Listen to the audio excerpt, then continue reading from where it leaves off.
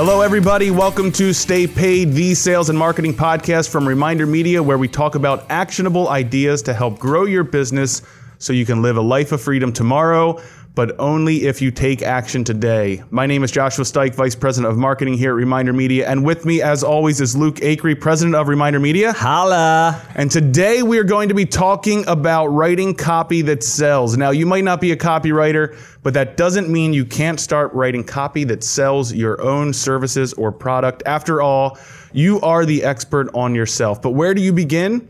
What steps can you start taking today to begin writing better copy for your Facebook ads, sales copy pages, and print marketing? We actually brought in our very own Dan Acree. Hey guys. He is our senior web designer, UI designer, has been working here for about 6 years now. And I think it's pretty cool. The reason, you might think, well, web designer, copy, how does that translate? When I started in web design, and I never knew, probably for about the first 5 years of my career, that there were any such thing as copywriters. I didn't know that there were people that actually their only job was to write copy, because as a designer, I think a lot of people would relate to this. If you're in the design field, you kind of take on all of that. And even as a web designer, your job is always to be convincing someone to move through your page, move through your site, take action with the product or the service that you're promoting, because that's what we're doing web design for.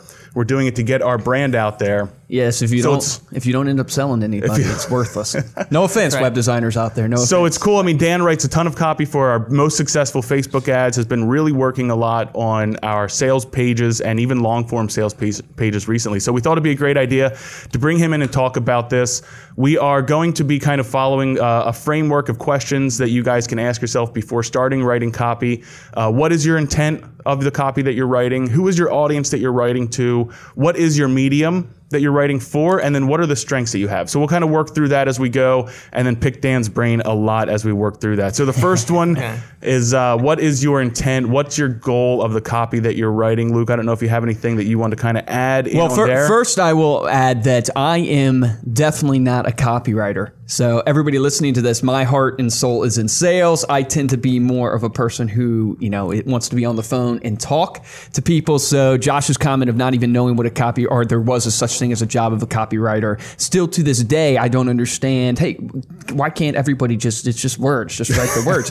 But the point being is what's interesting about this and knowing your intent and knowing your goal, the more I've gotten into marketing, the more I've understood that everything you do from the words you write, they all play a part in what I would like to call like the buyer's journey of people as they're going through the process. They're walking down this journey, and this point of what's your intent is really, you have to figure out, it's Stephen Covey's begin with the end in mind. Where are you trying to get this person? What are you trying to get them to do? Mm-hmm. And that then will guide what your, I'm going to use the word script because I'm in sales and that's what I would do, but that's going to guide what you're going to say. That's going to guide what you're going to write. So for example, if your intent is to get them to download an ebook, it might be a lot different of a copy than if your intent is to actually get them to enter in a credit card. So beginning with the end in mind, for you, if you're out there, you're probably a realtor, you're probably an insurance agent, something like that, you've got to ask yourself, what's the intent of what I want them to do? Is it actually to go and see this listing and actually, whether it's look at it online, or is it that I'm actually trying to give them a piece of content? You first have to determine what is your ultimate goal in this post you're about to do. Absolutely, yeah. I mean, it's Dan, you work a lot with your brother. If you guys couldn't tell by the name and the faces here, we have another brother in the studio. So we interviewed. I have 8 siblings. Your younger brothers. It's kind of crazy. Dan, your older brother of Luke's. So tell us, you work with Stephen a lot on his copy for real estate, writing ads, writing copy for realtors. What are some of the things that you guys go through when you're looking at intent, and how does that play ultimately into how you approach the copy? Yeah, so I am the very introverted brother. So even coming on this podcast is actually terrifying to me. Yeah. When it comes to intent, I guess one of the big things that I focus on with whether it's our ads here at Reminder Media or Steven's ads is, like everyone says, you need to know your audience.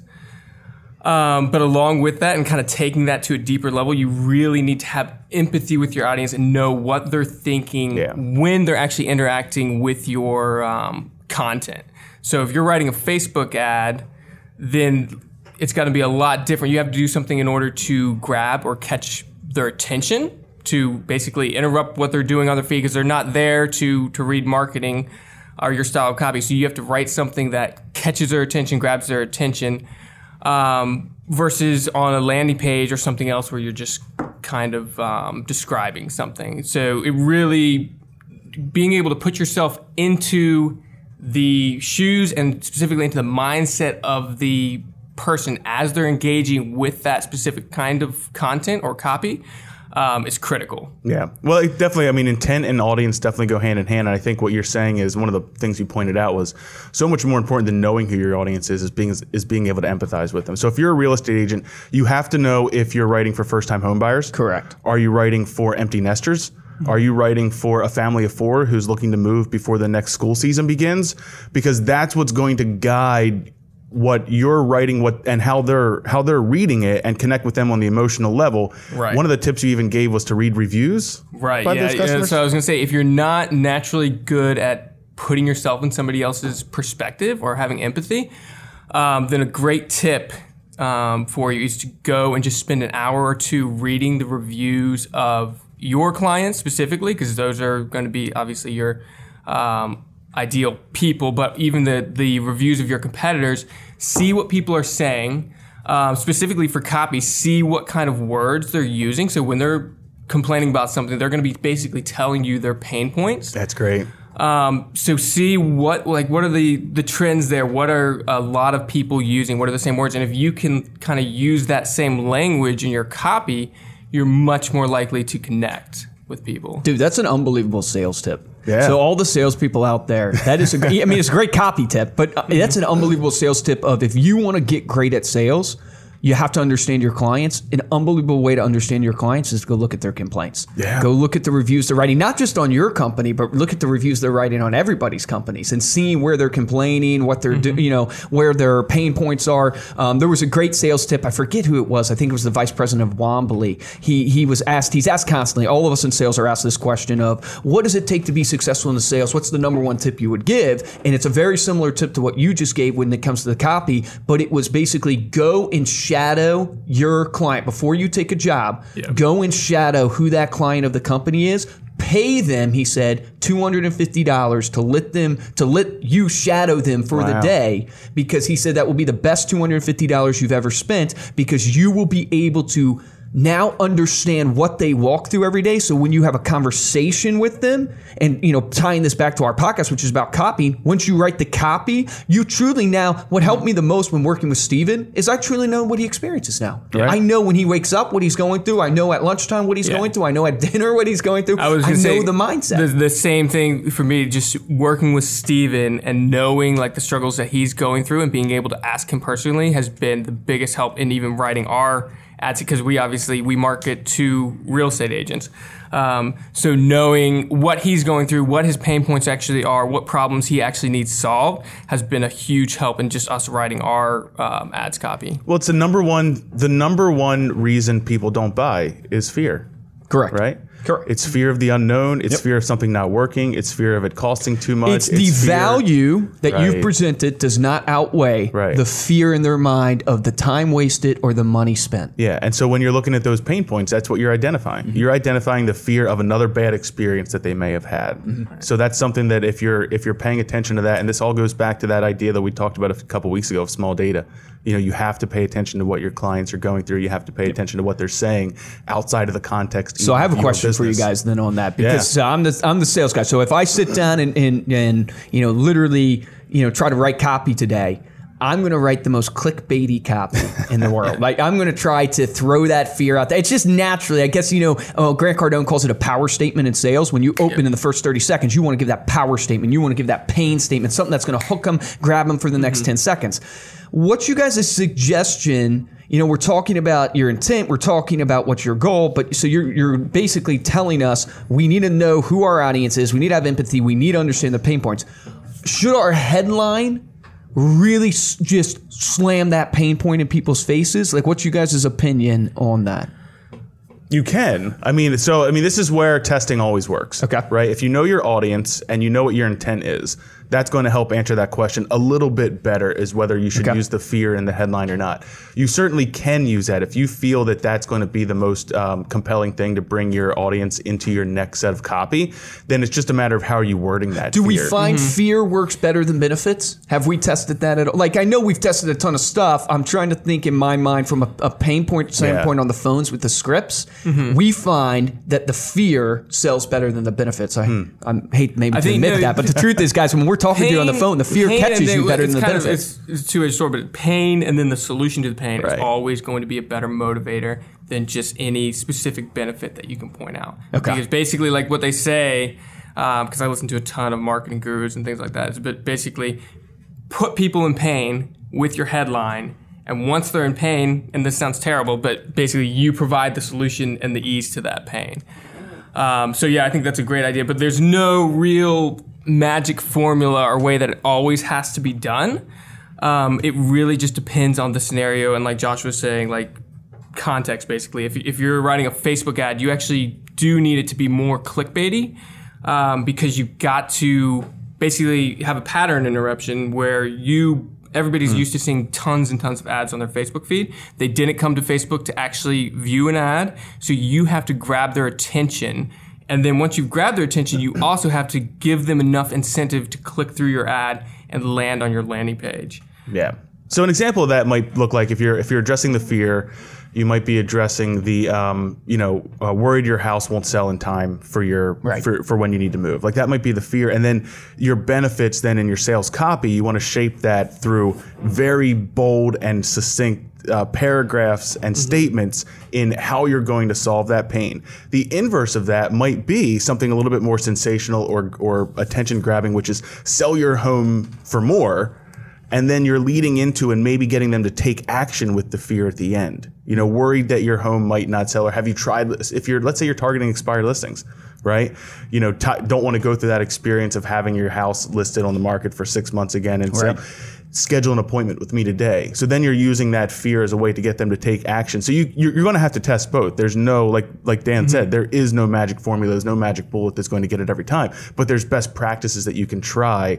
And as long as you're willing to test them and try different things out, the headline is is where you're going to get the biggest bang for your buck. So advertising, genius David Ogilvy, he says that 80% of your money is spent on your headline. So out of every dollar that you spend on advertising, 80 cents is being spent on that headline. So are you spending 80% of your time on your headline? Right. We write sometimes 100 different headlines in order to pick one that stands out, or a couple that are going to stand out that we can test against each other. Right. You have to be spending that time. I know it sounds like a lot, but this is your business. This is where you're generating leads. This is where it's feeding your family. And your headlines can help with your sales pitches. Oh, absolutely. Your headlines, like all the time when you guys write stuff, I take a lot of that stuff and go, man, that's really good. I'm going to start using that in the pitch. I'm going to start putting the script, because you start seeing how people react to it. It starts helping you kind of evolve, because your script is a living document. It's something that constantly, I know this sounds crazy to people. You think your script is something that's going to be consistent. No. Times change, industries change, pain points change. You got to constantly evolve. I'm not saying every day, but you got to evolve. What you guys are talking about leads us to that topic of mediums, because you keep referencing Facebook, and you keep talking about pattern interrupts, and you keep, a ton of your copy, like your email copy, is going to be so different than I shouldn't say so different, but it's going to be different than your Facebook copy. It has to be. One of the things that I noticed with us in our journey here at Reminder Media is we struggled writing sales emails. Our sales emails in the beginning of our journey, I felt were really wordy and really, I'm not even sure how to explain it. Not like, poetic's the wrong word, but they were like almost like a book. Like you felt like you were reading a book versus you were talking to somebody. And I feel like on our evolution, and maybe this is a tip for the audience that's listening, is we found so much more success keeping our emails really short and succinct from a length standpoint of copy, but then also almost like raw, conversational. I hate to say if you have a misspelling in there, it makes you better, but it kind of makes you more human. People don't think that it's automated. Right. Yeah. If you have a misspelling in your subject, people think a human typed it. Right, exactly. And that's so misspell every subject. The real key is just being authentic. Like people, and this is the same, I know you guys have talked about this with sales, but people can tell right away if you're not actually authentic and if you're not really behind the words that you say. Right. So nobody, obviously, if you're writing a coworker, nobody is going to format this fancy HTML email with all these graphics and things like that to put in there to convince their coworker of something. It's just going to be point. A quick typed out email, and the wording is going to be different. It's not going to be all this fancy grammar and formatting and stuff to convince them. You just want to make it short, simple. Basically, how you communicate with a coworker. To some extent, that's how you want to communicate to your prospects. Well, the thought process, let me ask you guys this. Do you guys read your emails? Like the emails you get, I know it's a crazy question. Oh, absolutely. Okay. Well, I read it with a different lens. Okay, you'd read it too. Yeah, because I read it with the lens of what are they doing This in their is marketing maybe emails. terrible to Right. admit. I find myself not reading any emails anymore. I literally find myself scanning and absolutely. looking, and so separating the paragraphs, I guess you would call them, or sentences, basically, because not all of them are paragraphs, but separating it really quick so I can scan through. The stat there is 79% of internet readers scan the page rather than reading the words and sentences. That's me. I promise you. Absolutely. Yep. Oh, it's everybody. The other 21%, I think we said this on our last post about Our marketers? blogs are lying. Oh, I lie. Well, I read that's why everything. bullet points are so great for landing pages. But then there's the other thing where if you can get people to get hooked in that first sentence, so when they first interact with your page or your email, that first sentence, just like the subject line, if that can hook them in, like maybe with a question that they want the answer to, that you know they're going to want the answer to, then you can get them to continue reading to basically just satisfy their curiosity and get to the point where basically you've given your whole pitch. They're just looking for that information that you hooked them with at the beginning, and then you can hit them with your CTA. Think about cadence and rhythm whenever you're writing also, and this is what Dan is talking about specifically in terms of if you have something strong enough, if you've written a headline that actually gets them to your page or written a subject line that gets them to look at your email, don't think that you have them. Right? Make sure that next sentence, that next headline is going to be just as engaging, opens up a new idea for them in their mind where they want to continue reading. And then your next one, your next headline brings them into that next section. And picture the shape of the letter F when you're writing the copy on your page, because that's how people, if you watch these, they have like these eye charts. I can't remember what they're called, but they'll actually hook up cameras to Really? people. Dude, that's so interesting. And they'll watch where their eyes go when they read online. Mm-hmm. And so in print, we tend to read left to right, and then down the page, left to right, pretty consistently. And in print, you'll see columns of text, and you'll see the shorter the column, the better, because it's easier for the eye to follow. I forget the number of characters, like 80 characters or something on a line versus, a full page of type. That's why newspapers are columned out like that. But on the web, we actually go across the page at the top, see if there's anything interesting. Then we go straight down. We skip the next section. Then we go a little bit more to the right, see if there's anything interesting, and then we just go straight down the rest of the page. And you can actually see like the heat maps of people's eyes moving down the page. So picture that shape of the letter F when you're writing your copy, whether you're doing it for email, anything that you're doing on the screen, because that's what your readers their eyes are naturally going to. So focus on those areas. That's where you want your most powerful statements to be. Dude, that is an awesome tip. So let me ask you this, because if I'm listening to this as a real estate agent, obviously I'm going to try to do Facebook ads. Right, I'm going to try to do emails. But on Facebook ads, do you guys find that more copy on the ad works? Because here was the struggle when I started just messing around with Steven and messing around with some of the other agents that I work with, is you start putting in a ton of copy on it. Do we find that more text on the ad works or less text? And again, it comes down to I know this is a deep question. I'm just trying to get really practical. There really here, is no, and like with anything, there's no magic formula. It just has to work with so it depends on what you're writing, who you're writing to, who's going to be responding, so if you're on Facebook, obviously it depends on what your audience is that you're targeting. Yep. So if you are targeting millennials or people with really short attention spans, it's probably, not to insult millennials, but it's probably better to use less copy and just hook them in right away because they have even less patience. But we've had scenarios where more text work. So there really is no, we wouldn't really give a recommendation to We've had real estate ads agents. where you have to click see more to see the full text because it leads off with testimonials, and then the text below that when you click see more kind of reinforces the value statement. Those have performed as well as single lines of copy where the headline and the image matched enough to get someone to the page. To complicate it even further, I know this is why we're trying to break it down into these questions for you guys. Because we're trying to give you the framework that will allow you to start taking action and doing things, not necessarily giving you verbatim, here's exactly what you should do, because we don't know your audience, we don't know your mediums, with us, it changes all the time. We had a landing page that had a single line of text on it and a single button, and it was our best performing landing page for a long time, close to like a year. Dan started working on some new landing pages that followed more of a long form sales copy. And you don't see those. Those used to be huge on the web. You don't see them as much, but I think they're making a comeback because I think naturally, even with our emails and everything, we're changing from, I won't say we're completely changing, but we are definitely changing from, if I see something that's super well designed and pretty in my email, I'm less likely to maybe read that because I don't think it's going to be as authentic. I think the same thing is happening a little bit on landing pages as well, where this is long form sales copy. This is stuff that we wouldn't expect, honestly, as marketers for people to read. But then we would find from the analytics, people were spending an average of 1 minute and 45 seconds on this page. They're reading everything because the way that it's formatted, the way that it's written, the way that Dan set it up is set up in a way that's bringing them down the page all the way to that final call to action.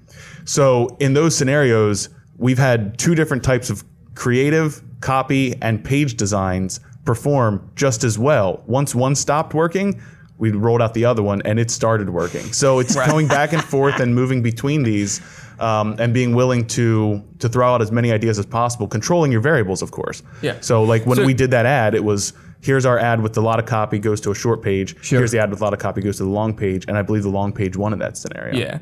And like a good analogy for this is just to think of music. So like if we tried to force people into a specific format of music, like every pop song or hip hop song probably uses a similar style. But if we tried to force like a jazz band to, if you want to have a successful song, you need to use this format.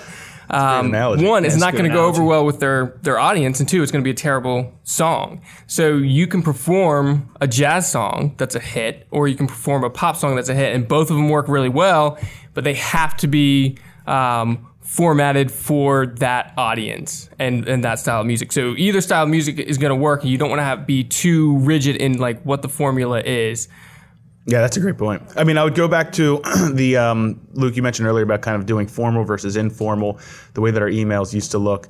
Definitely think about where your buyer is at in that journey, because if it's someone that you've had a conversation with, and I'm going to make some guesses here, but when the short email started working better, it's probably because you had a connection, you had a contact, you had a voicemail, you had something with that prospect that already had that conversation started, so they didn't need to see, it's like you didn't have to prove yourself through the email, through the copy.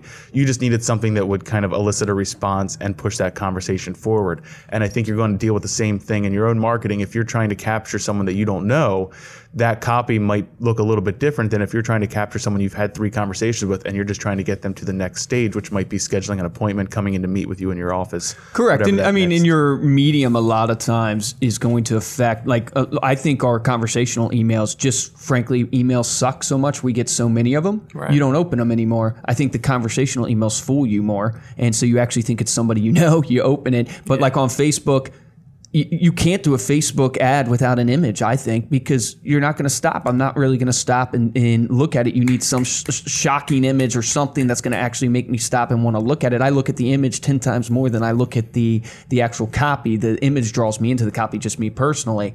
So all these things we're saying, we're giving this framework, right? And we're telling people, hey, you got to know what your goal is. You got to know your intent. You got to know your audience to start guiding your copy. So we talked about in the beginning, Josh, this strength of what they should focus on.